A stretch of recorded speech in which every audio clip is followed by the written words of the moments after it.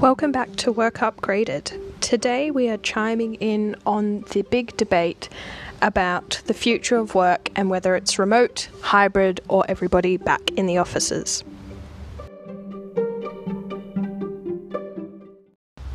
So this one is by far the biggest topic of conversation that I see around on LinkedIn, Instagram, or talked about amongst my colleagues that kind of work in the industry.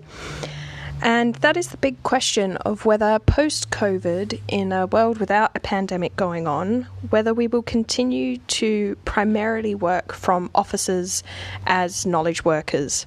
Now, I definitely want to recognise off the bat that not everybody has a desk job as their day job, but certainly this is a big question for those of us who do work at a desk most of the day. One of the things that I find really interesting, and it's probably why I've kind of taken so much time to chime in on this debate, is because I wanted to have a unique perspective. I certainly think a lot of this question of whether it's hybrid, remote, or back in the office really comes down to individual organisations, the management styles that are culturally normal within that organisation, and certainly other factors about how far and wide those organisations need to stretch to geographically to get the right talent and all of those kind of topics. However, I think one of the most interesting parts of this debate is that there will be an element of changing how we work together. That includes communication, collaboration, and all of those other wonderful organisational topics that we like to discuss here on Work Upgraded. And I think that the future of work post-pandemic actually offers us an opportunity to really look at these joining factors or the in-between factors between individuals getting their work done. And from my perspective, this is something that we actually have always needed to do with some intention. So I think for too long we've relied on that idea of being co-located in a similar location or sitting next to the employees that do a similar job to you or that you rely on for information to complete your work. And we've relied on this completely to do the whole job of creating the right pathways for communication and collaboration to happen.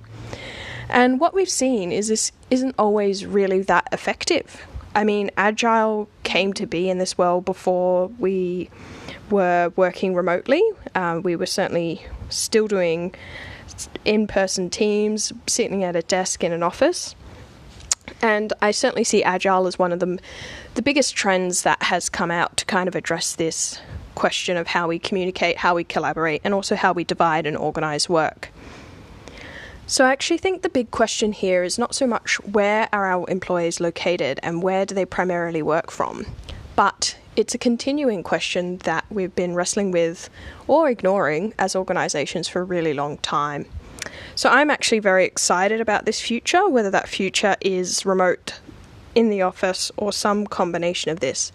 Because I think now there's finally a burning platform or a topical conversation where we can really think about the design of our work and not just rely on, I guess, the assumption that being together will enable us to communicate and collaborate well. Thanks for joining us on this extra mini episode of Work Upgraded today. You can find me in all the usual places. On Instagram, LinkedIn, and Facebook, we are Wizard Innovation Labs, and over on Twitter, we are Wizard Team Labs. Thanks again for joining us, and keep upgrading work.